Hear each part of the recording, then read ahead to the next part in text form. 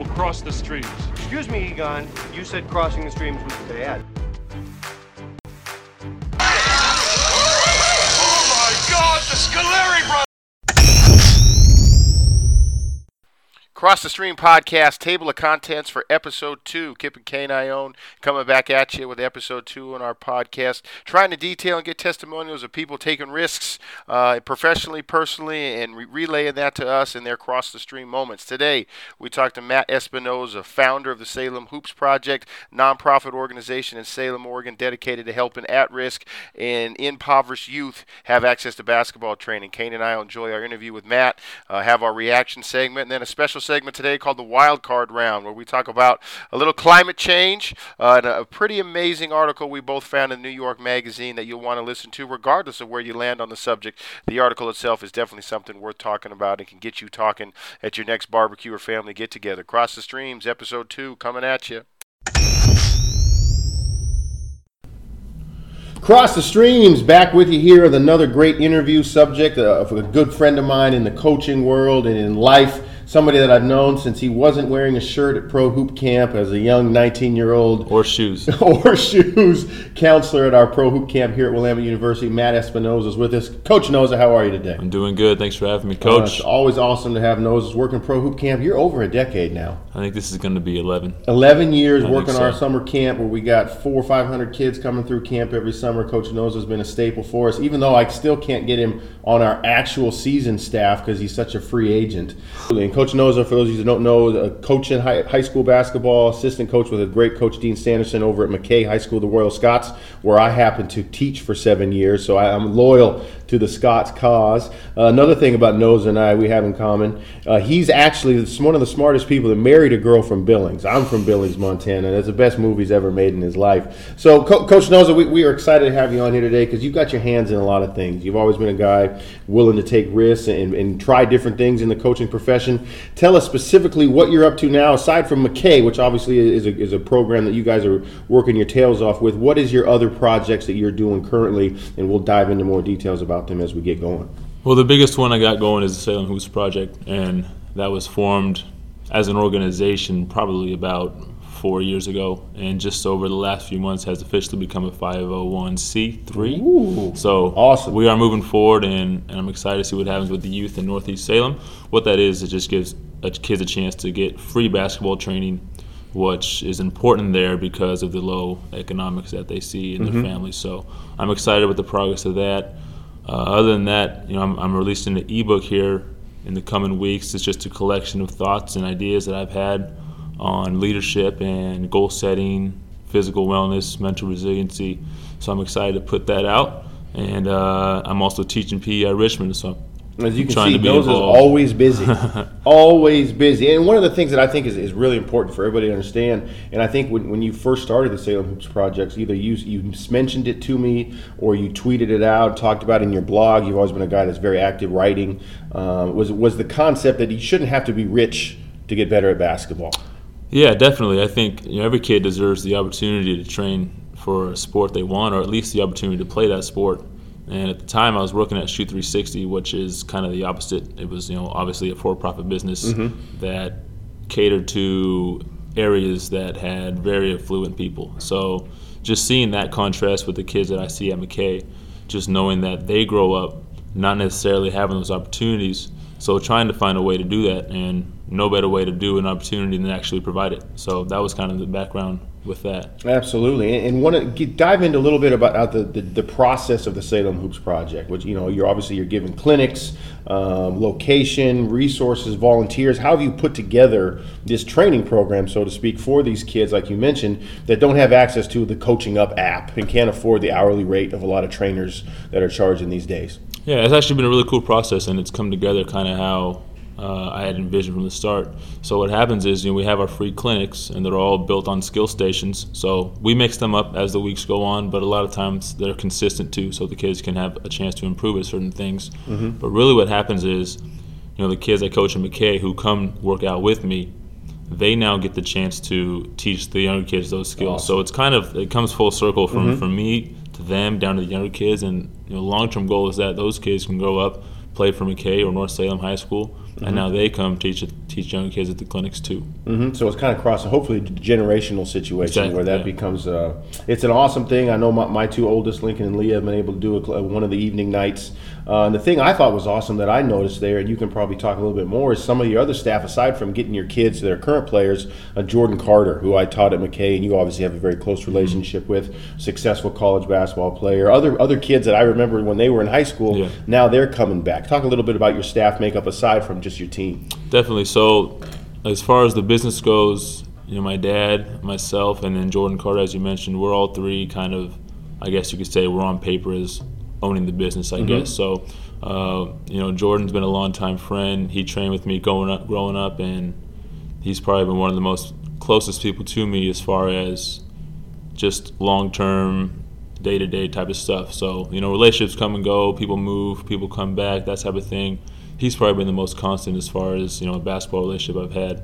And then my dad has just been so supportive in everything I do. He comes to bring Gatorades to the kids at the clinics. And he's marketing too, boy. He's out there. He will market. That's his thing. He does a good job of that. Absolutely. So, but other than that, the assistant coaches help when they can. But really, we like to have the players. Gives them a leadership opportunity that they don't otherwise get. And we love to have alumni come back too. And I get people telling me all the time when they come back from summer break or Christmas break, is there any clinics I can help at? Because that's something they look forward to. No, and it's a great thing. Actually, over the winter break this past year, we were able to take our pro hoop camp, NOSA's Salem Hoops Project, Cascade Sports Camp, which is also in Oregon, and put on a pretty big clinic here on a holiday break before Christmas.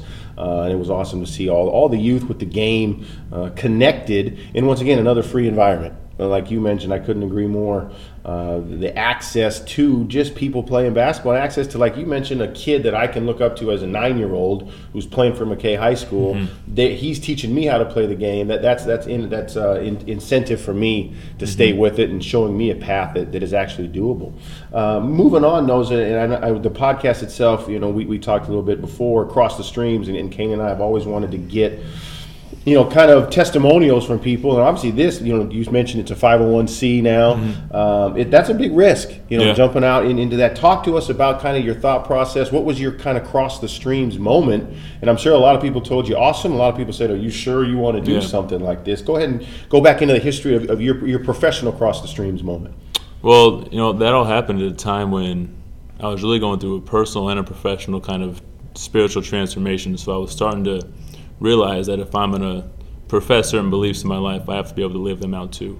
So originally when I had quit working in the school district and started training, I was all about get money, get notoriety as being the best, have other people see me as the best, that type of thing. So it ended up getting me a spot at Shoot 360, and I still was kind of in that mold of, okay, now I'm up in Portland, I can expand my reach, this is awesome, I can make more money. And just over the next few months, I realized, money is not the most important thing to me. Being known as a great trainer is not the most important thing to me. And the transformation was just that, I wanted to serve the kids that I was with. I wanted to be the best coach for them. And I shouldn't see my career as getting to the next step. I just see my career as helping others get to the next step. So that's kind of the transformation I went through. And it took some guts just because, obviously, you're not making any money doing a free clinic. And I don't really have any short-term goals of getting paid to do those clinics. But I think the thing that most people looked at me and said was, how are you going to make a living? It's like, well, I can make a living working a job. I can still do the free clinics. And if eventually it becomes something that I can make money, a salary off of doing and still provide the free service, I'll do it. But right now it's just about providing opportunities for kids, whether or not I get paid or not. And one of the things, full disclosure, a lot of my players have utilized Noza. One of the reasons I have him at camp every year is he's damn good at training. So when he talks about being the best, you were on your way to that. But I think it's awesome. One of the slogans I've loved from you is a hashtag lift as you climb. Talk about how you came up with that, because I've stolen it from you, folks. Another full disclosure, I use it a ton in our coach state work, and because I love it. But go ahead, talk about your lift as you climb. So lift as you climb, I heard somebody say it once. I was doing a study on stewardship, and I heard somebody say it. And basically what lift as you climb has meant to me was, as I'm doing all this stuff to improve myself, to grow myself as a coach, as a husband, as a teacher, whatever it is, if I'm not helping other people do the same thing, I'm not only going to limit their growth, I'm going to limit mine too.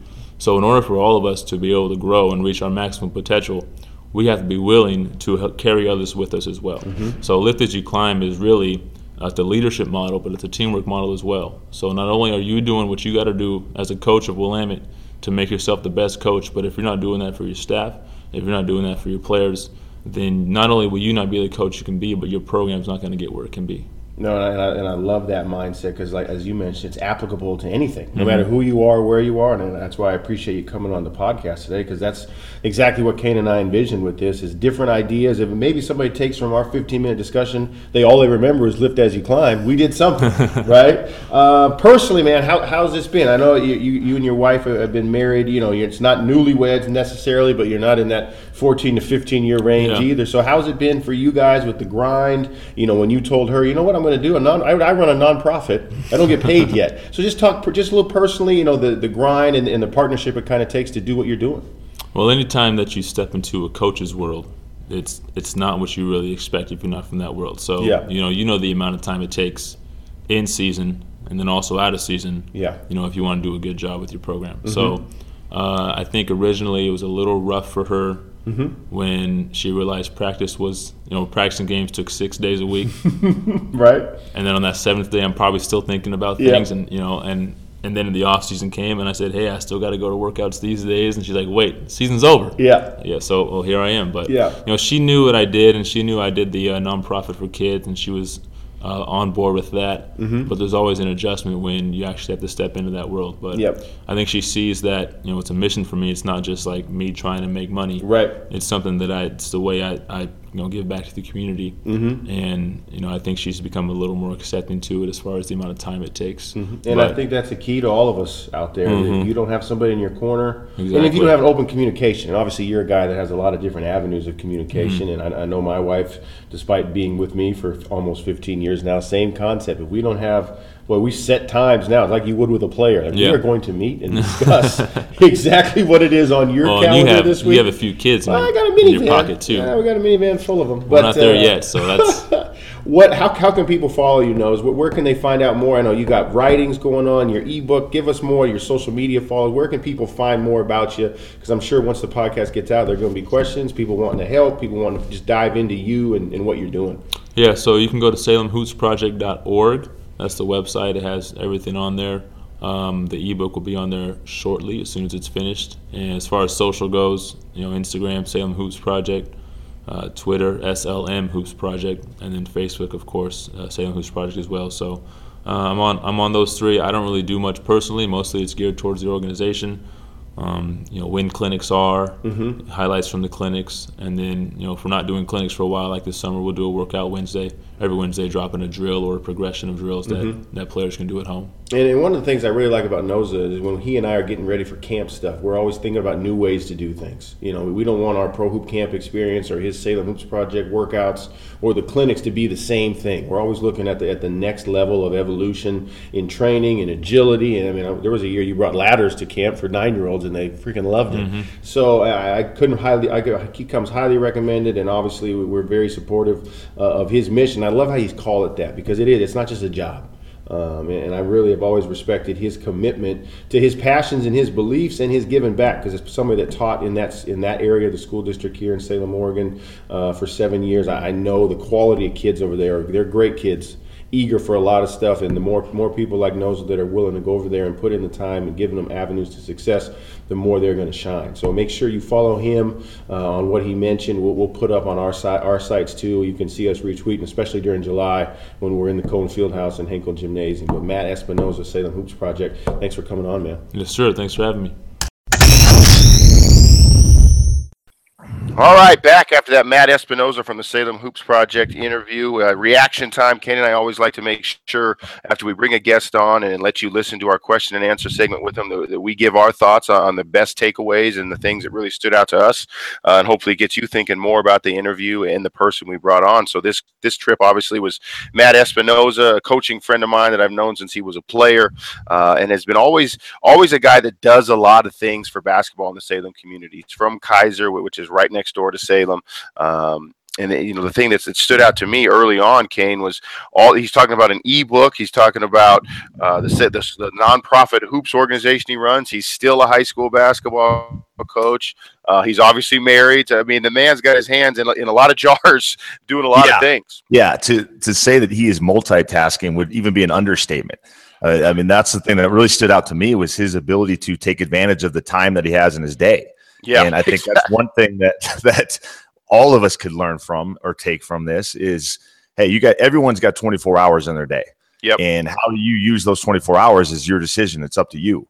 And every morning you have that decision when your alarm clock goes off.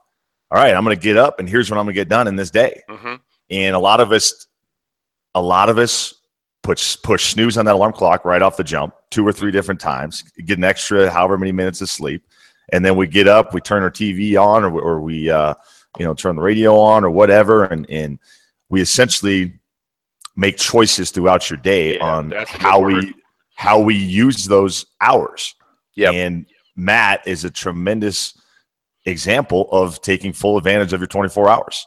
And don't forget, he's also a PE teacher, elementary school level, which is amazing. I mean, that in itself, I think every elementary school teacher, kindergarten school teacher deserves an award every year for putting up with that stuff. I'll tell you that, going through just doing little guy football camps and having to deal with elementary age kids and kindergarten age kids. It's a challenge, and I applaud everyone that does it on a regular basis. Hey, another thing that I thought was interesting, and you might find some of this on the football end and maybe a different way, but similar barriers to entry to being good at a sport. And then I think what Matt and I have always tried to talk about, and he's taken to another level with his commitment, is that you shouldn't have to have a lot of money or come from a really well-off family to be able to get access to training at basketball, or in your case football, could be soccer. But today's day and age of specialization and people diving into, hey, I'm going to buy a trainer for $25 an hour, and if you can't afford that, you're going to get left behind. I really commend him for putting on literally free clinics where everything in that gym is out of his dime to help kids, because he is a hell of a trainer himself. So giving them free access to him is something that is pretty important. I love it. I absolutely love it. And I agree with you 100%, where there is so many people out there, and there's good ones that are out there doing it for the right reason, like Coach Espinoza, doing it for the right reason for the kids, trying to make an impact. And there's other ones out there that are strictly doing it for the money. To make the cash off the kids and take full advantage of these affluent families that are more than willing to pay an absurd amount of money for whoever it is to train their son in the hopes that it's going to get them a scholarship, and the hopes that it's going to get them to that they're going to be that 1% that make it all the way to the professional level of whatever sport that they choose. And I love what Matt's doing as far as opening the doors, or as you're saying, breaking down the barriers or open the gates for kids that don't have the money or the opportunity to do that on a regular basis. And to me, it's great for the sports. It's great for basketball. It's great for football. If it was someone were to do this same type of project for football, it's great for any sport out there where you're essentially giving these free clinics and saying, hey, I love this sport. Come love this sport with me. Let me show you what this sport's all about, what it can do for you and your children. I think it's awesome. Yeah. What about the part? And I thought this kind of spoke to, and you and I have discussed this a lot, because as coaches, we all have egos. I mean, let's not kid ourselves. We all want to be the best. No way. No, there's no egos in coaching. What are you talking about? Right. We're coming into the business and we're trying to win championships and be the most famous coach there is. And he talked about that, where he said his original mindset as a trainer was get notoriety, get money, be the best trainer in the state, be the best trainer in the West Coast, etc. And then he changed, whatever that moment was for him. And he's always been a very deep, passionate person. His mindset transformation to serving those that need me. That was pretty impactful to me.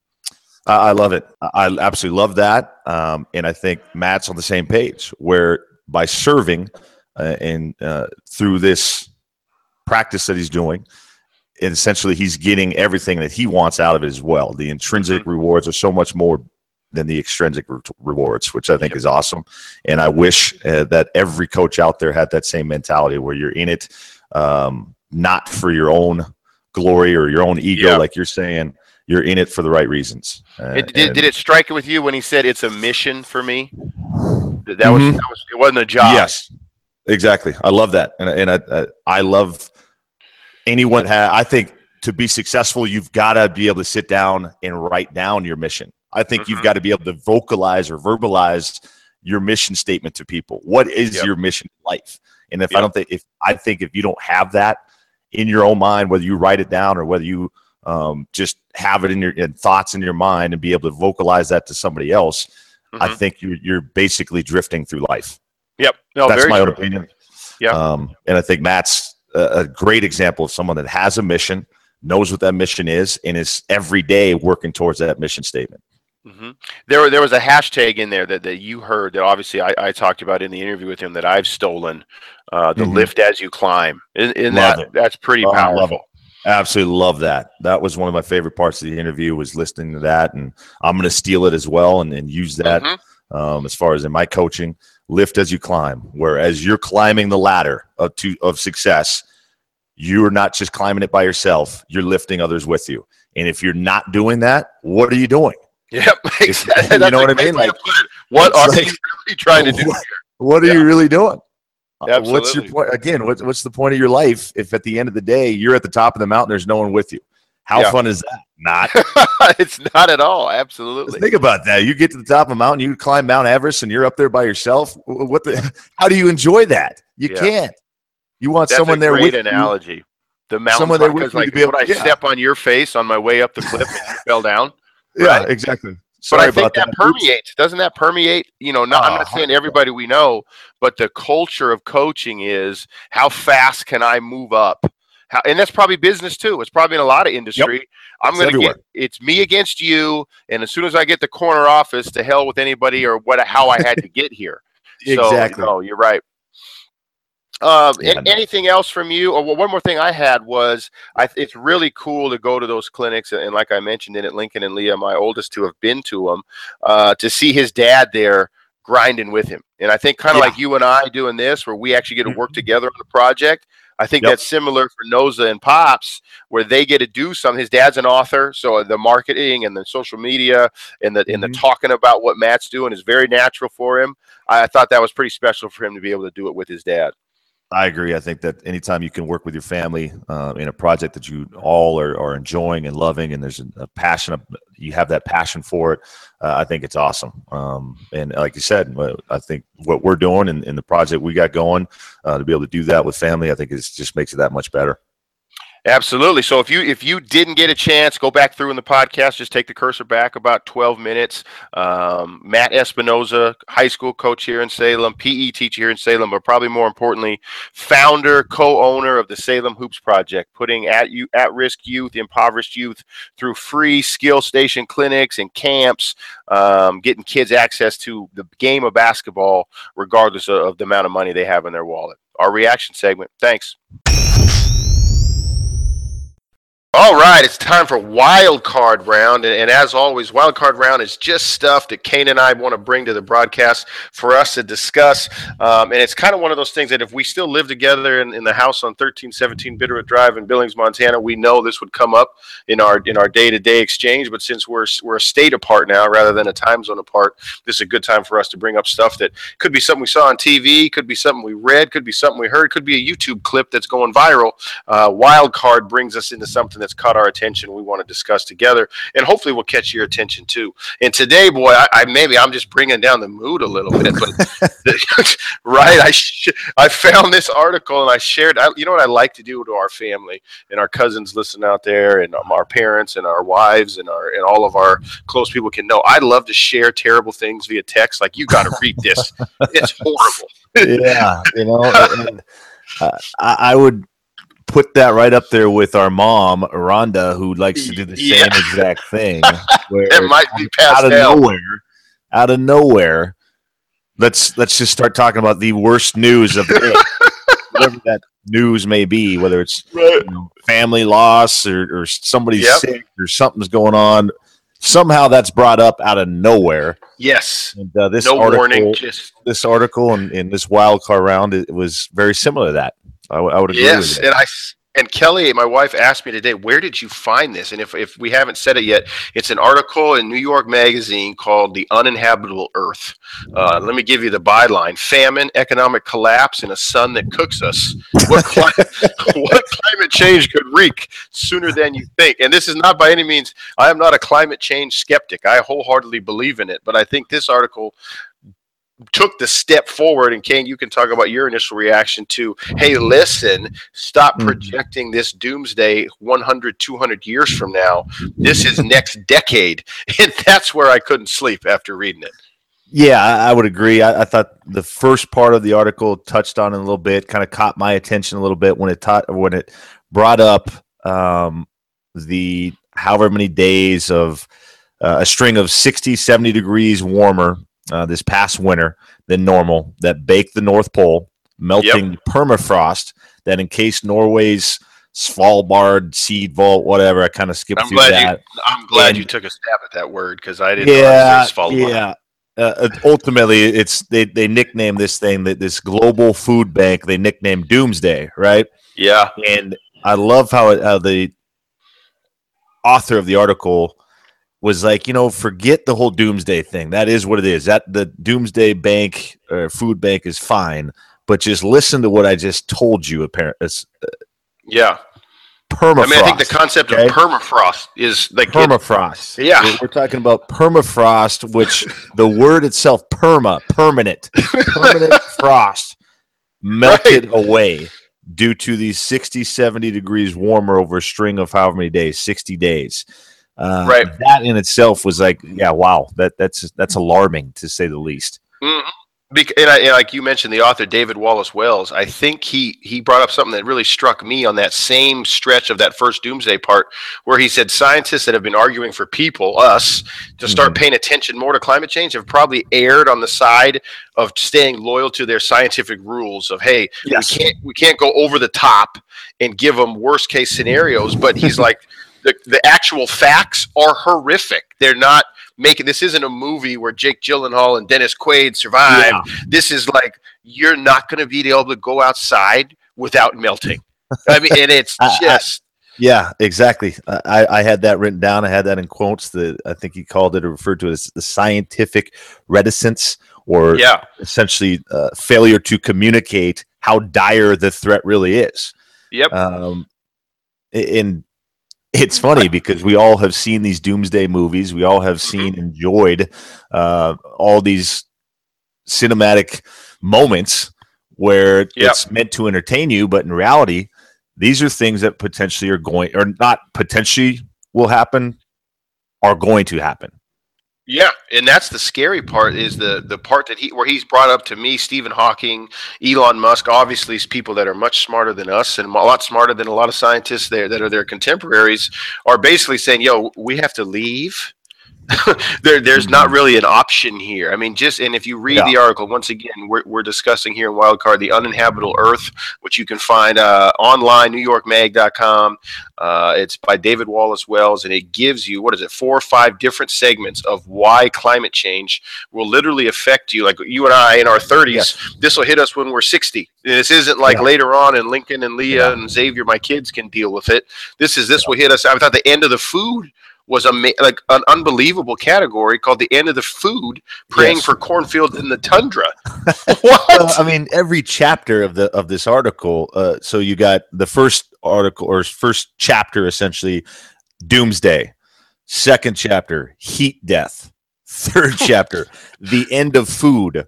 Fourth, climate plagues. That one scared the hell out of me. That's the one where they melt, right? And the virus. The melting of the ice releases these viruses or plagues that have been frozen for millions of years that we have no immune system built up for, obviously, that just all now are released. And obviously, it went on to say later in the chapter or the paragraph that scientists believe that it's still hard for these viruses to just come out of this frozen state and be active and go right to just killing millions of people.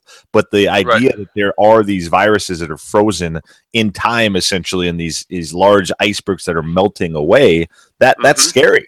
Oh, that is and scary. remember he talked about in there too, the current diseases we do have, Zika and malaria, with climate change. Part of the reason we've been able to keep as Americans some of those tropical, quote unquote, tropical. That's the first time I've done quote unquote with air quotes, and I'll try not to do that anymore. Yeah, remember this is a podcast. No one can see the air quotes. So the fact that those have jumped oceans and jumped through previous invisible borders because it's warmer now in places where it used to be cold enough to kill it. Exactly. Yeah. Look at this, which is one reason the World Bank estimates that by 2050, 5.2 billion people will be reckoning with malaria. I don't want to reckon with malaria in 2050. No. I don't think I'll be in good shape. No, I hate mosquitoes as is. Let alone worrying about if that mosquito that just bit me gave me malaria. I'd rather not have that problem. That's the climate plagues at chapter 4. Chapter 5 goes on to talk about unbreathable air, essentially a smog of just a cloud of unbreathable air taking over. And instantly, as I was reading it, I thought of the movie, The Never-Ending Story. Oh, right? Classic 1980s Never-Ending Story. Where the nothingness. Yes, the nothing that was just enveloping the whole world or engulfing this whole world. And there's no stopping it, even if you're a rock man. Exactly. That's what I had envisioned in my mind all of a sudden. That's the visual that popped in my head, was the nothing that was eating up the world. Here's this big cloud of unbreathable air, the nothing. Right. And on that same line of that unbreathable air, what about the quote? And I read this to my wife, and she looked at me for a second like I was crazy. It says, it takes 16 calories of grain to produce just a single calorie of hamburger meat. Butchered from a cow, and think about all the cows in the world, because I love hamburgers. Butchered from a cow that spent its life polluting the climate with methane farts. Cows are killing us with their farts, and it's scientific fact. It's scientific fact. How about that? That might be more reason to eat a salad. I agree. There's a lot of people out there that are making that argument that our obsession with eating meat is killing slowly but surely not only our guts but also just the air that apparently our food is polluting us with their methane farts. It's unbelievable stuff.